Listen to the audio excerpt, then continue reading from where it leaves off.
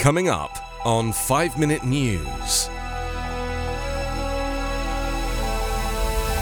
Country hopes Senate Republicans will support new gun laws. Trump family to undergo questioning in New York civil probe. And Zelensky says millions could starve due to blockade of Ukraine's ports. It's Thursday, June 9.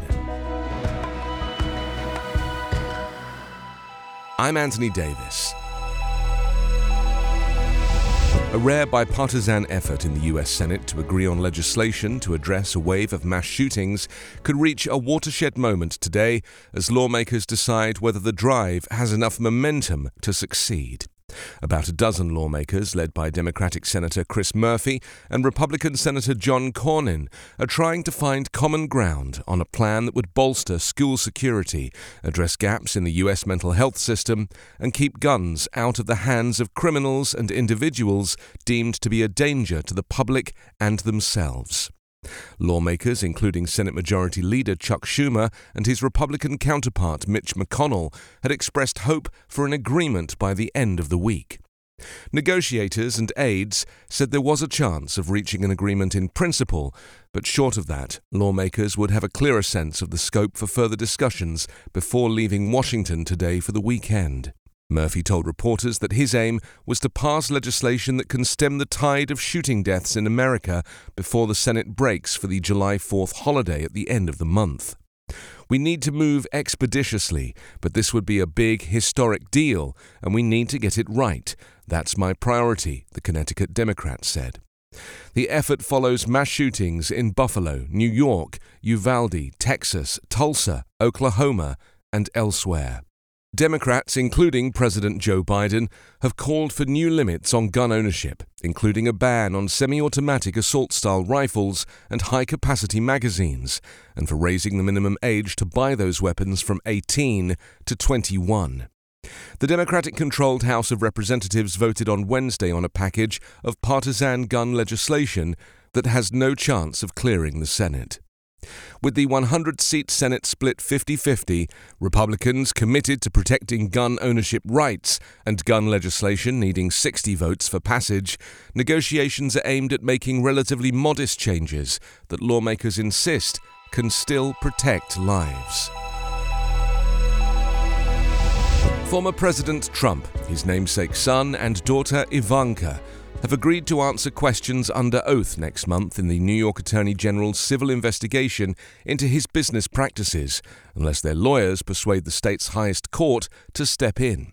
A Manhattan judge signed off on Wednesday on an agreement that calls for the Trumps to give depositions, a legal term for sworn pre-trial testimony out of court, starting July 15.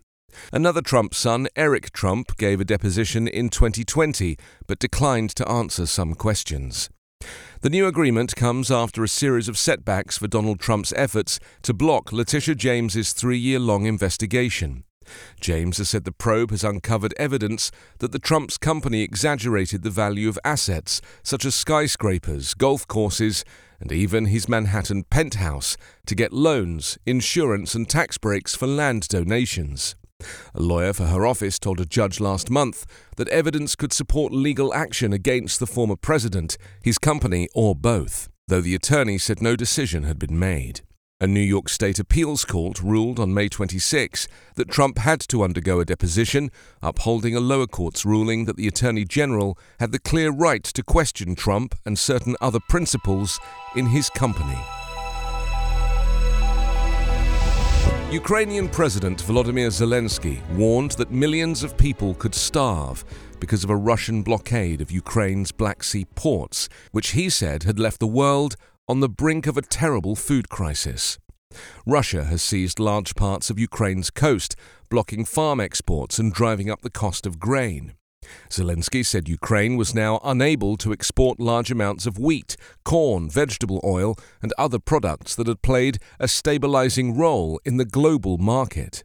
Ukraine and the West accuse Moscow of weaponizing food supplies. Russia says Ukrainian mines laid at sea and international sanctions on Moscow are to blame. Kiev used to export most of its goods through seaports, but since Russia's invasion on February 24, it has been forced to transport grain by train via Ukraine's western border or via small Danube river ports. Zelensky, who was included on Time magazine's list of the 100 most influential people of 2022, said he was grateful to US President Joe Biden for uniting the free world when the Russian threat arose. You can subscribe to 5 Minute News on YouTube with your preferred podcast app. Ask your smart speaker or enable 5 Minute News as your Amazon Alexa flash briefing skill. Subscribe, rate and review online at 5minute.news. 5 Minute News is an evergreen podcast covering politics, inequality, health and climate, delivering independent, unbiased and essential world news daily.